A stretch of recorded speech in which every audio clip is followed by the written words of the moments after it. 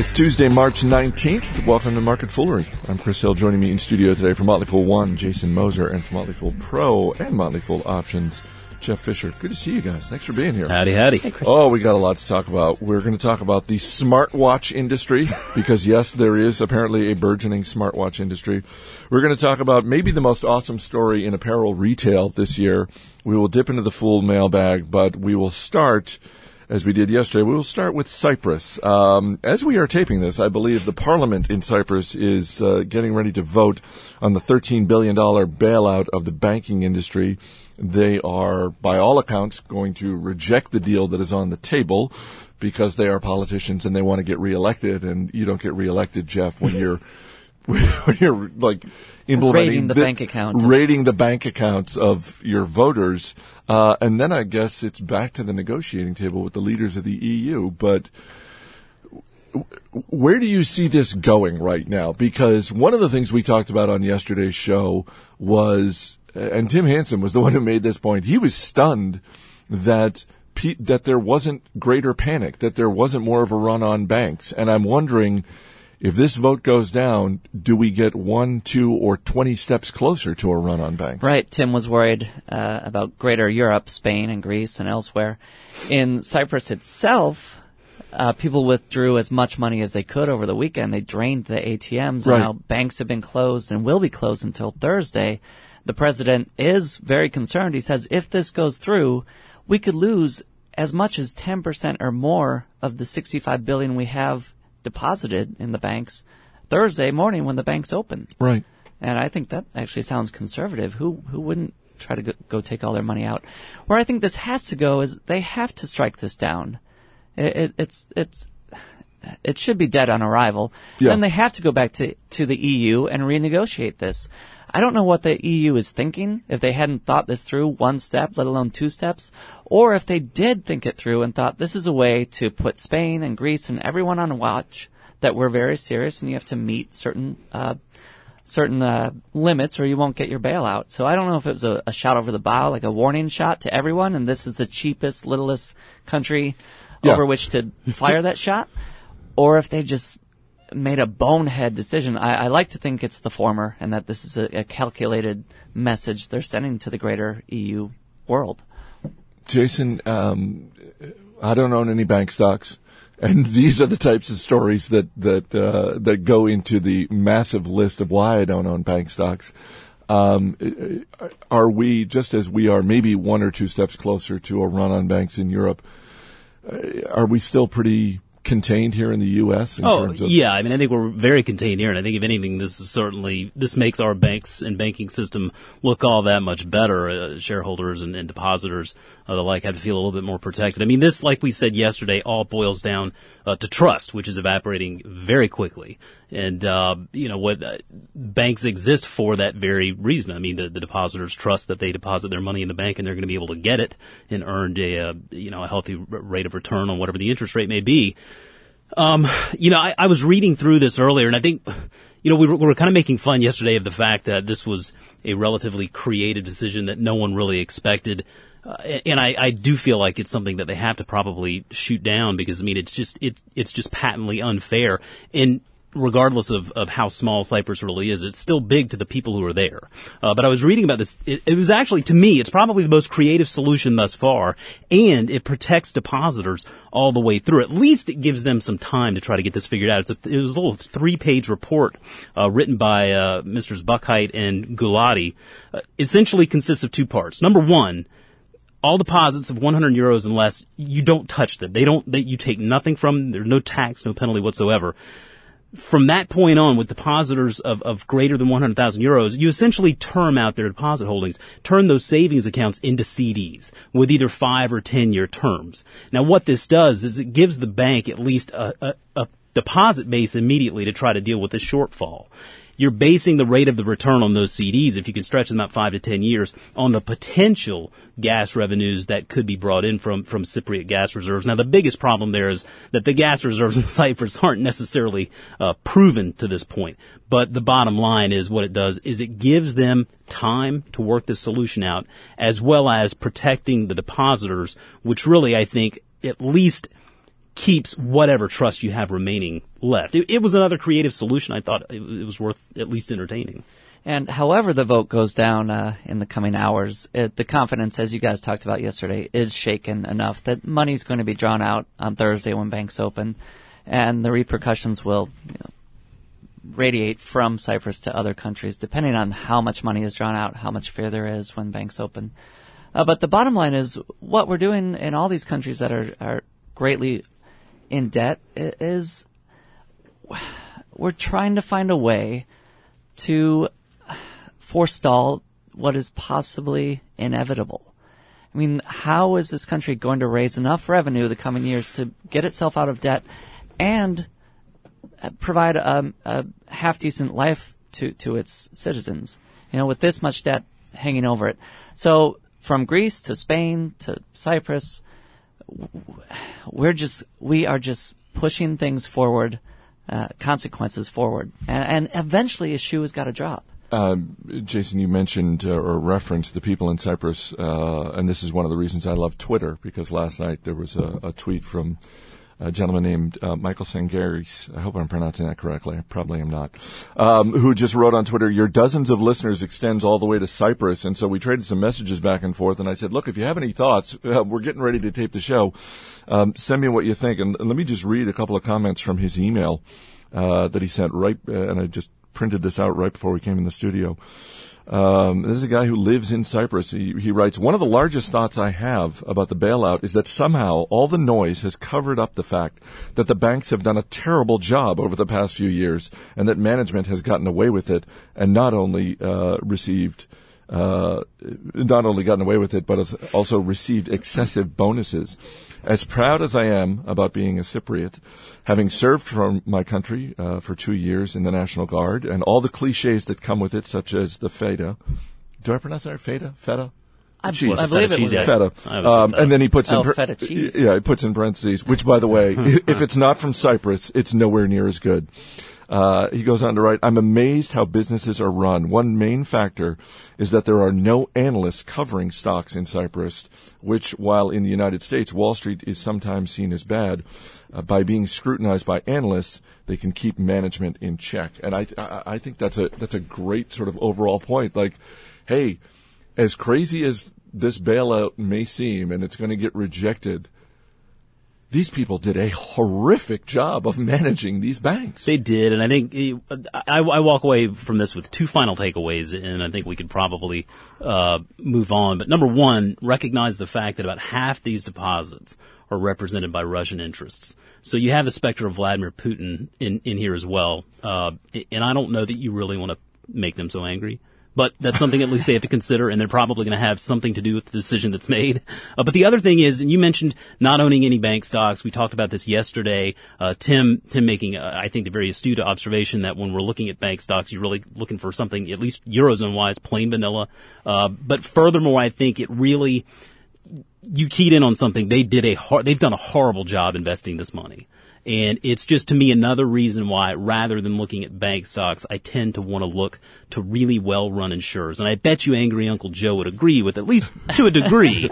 He does have Wells Fargo and Inside Value, but when we look at companies like Markel and Berkshire Hathaway, that's why we tout these guys so much, because they have such a great track record, do such a great job investing that money. And granted, insurance operations are state, they're overseen by the state, which makes it a little bit more well-managed, I believe. They have a little bit more oversight, but still, the record speaks for itself. These guys know how to invest their money. They do a great job, and I think that investors would be wise to take that into consideration.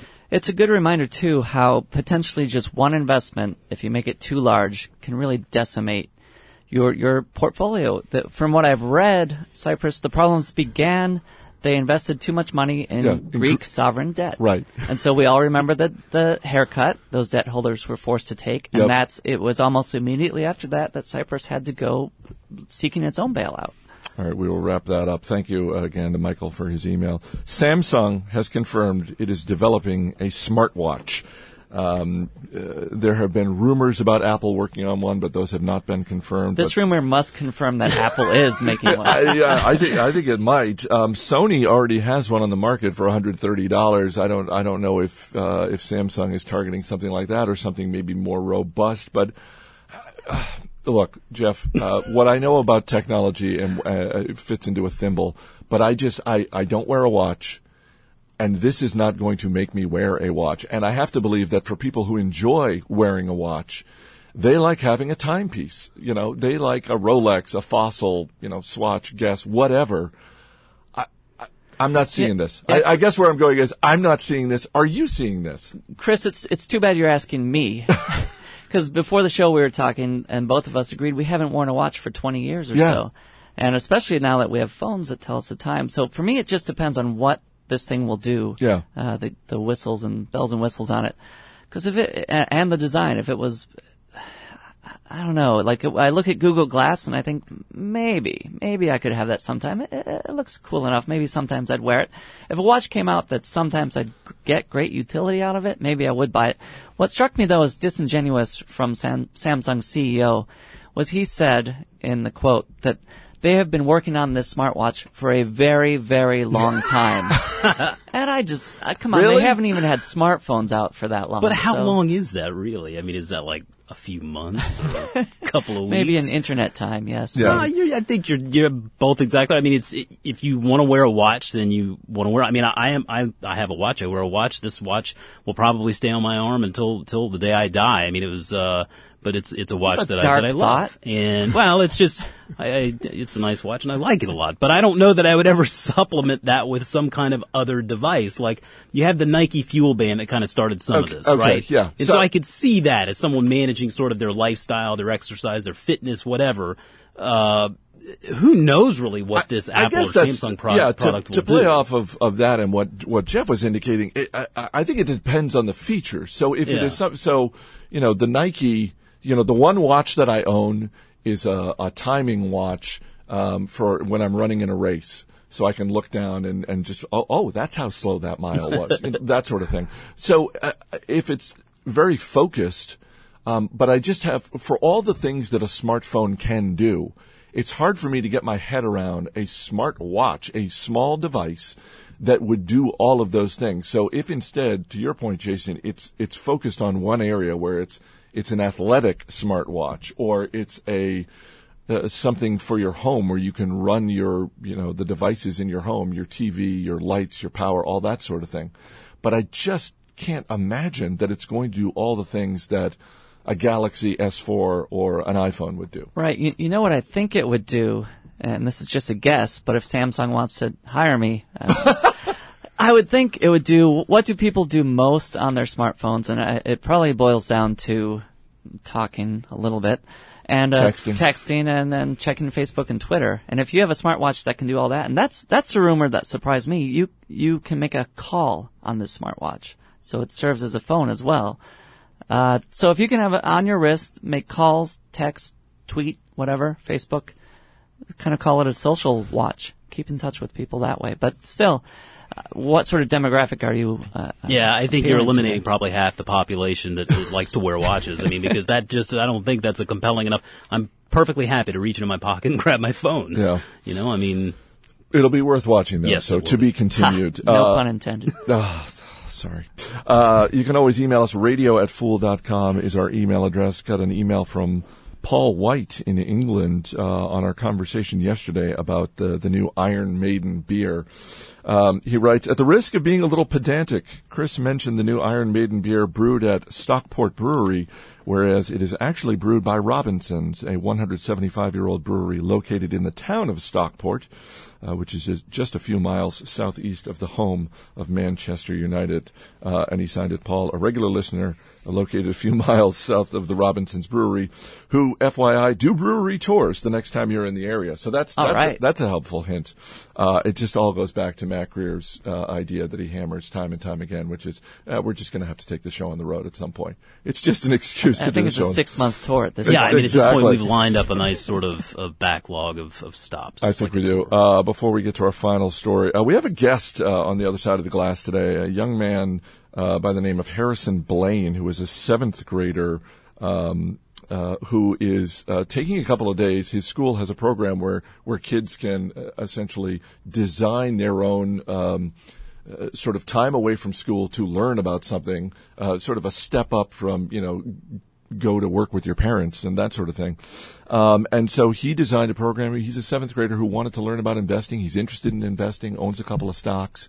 Once again, just a great reminder of how incredibly unmotivated I was as a 7th grader, because something like this would never enter my mind. But I thought, if you guys, you both have children, you're presumably teaching them about money and investing. So for Harrison, one piece of investing advice, and because he's a young guy, give me a long-term stock, like one stock for 50 years, like if he was going to buy it and it's going to be around in 50 years.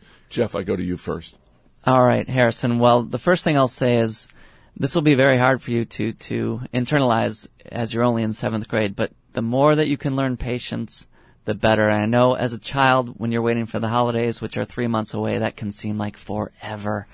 It's forever for me, so yeah, it's definitely forever for a child. But you're starting so young, which is so great, that if you can then put your money in good companies and watch to make sure as long as they merit your investment, then be patient, not try to trade in and out of them, not when they have a bad year or two, let it keep going as long as you believe in the longer term. Because if you're investing now, then 10, 20 years from now, that could completely change your life, your financial life. So the more patient you can be, and that's from start to finish, patiently look through companies, find ones that you really want to own and see good reasons to own, and then own them for as long as you possibly can, as long as you possibly believe that you should. And before you know it, for better or worse, you'll be in your 20s and then your 30s, and you'll be doing very well financially. And that's when we'll come and hit him up for money. Now, if you want a stock idea, I don't know that I can deliver that. Jason, what about you? Wow, very commendable. I love that you're getting into this age. I have 8 and 6-year-old daughters that I'm kind of getting into the swing of things as well. And Jeff keyed in on a really important quality of investing. The more patience you can have, the better. I think another one is just to make sure to stick with things you understand. I mean, I think it's really easy for us to have sort of this mentality, especially in this sort of headline-driven world, that the more difficult an investment sounds, the better it must be. And I really think that, 9 times out of 10, that's not the case. So it's not very hard to do really well as an investor. You need patience, and I think you just need to stick with the things that you understand and you know. And if you can stick with the things that you understand and that you know that are interesting to you, I think really the sky's the limit. You came in here today mentioning a couple of stocks that you kept your eye on. One that you liked is Under Armour, and I like that too. I think it's still a very small company in relation to how far it can grow. I've done a lot of research into Kevin Plank and sort of the story behind that company. I'm a believer in him. So I think that Under Armour is certainly a great one to keep an eye on. And I'll also throw a bonus in there as Markel. We were talking about insurers.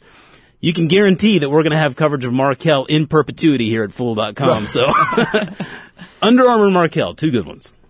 Shares of Lululemon are down more than 5% this morning. The company has pulled its popular black yoga pants from the shelves after it realized that the sheer material used to make the pants was, in fact, too sheer, revealing more than some of the customers would like. Let's just take a 5 seconds for listeners out there. Just go ahead and make your own joke. Okay. The company also lowered first quarter guidance due to the fact that sales are going to be lower, due to the fact that they pulled clothing from the shelf. How did this happen? How does a clothing company not realize that the fabric is see-through? How does that happen? The bottom line here, Chris, is we have growing pains. And a supply chain issue. This is the 4th quality control issue the company has had in the last year, and they've gone from $270 million in sales in 2008 to $1.2 billion last year.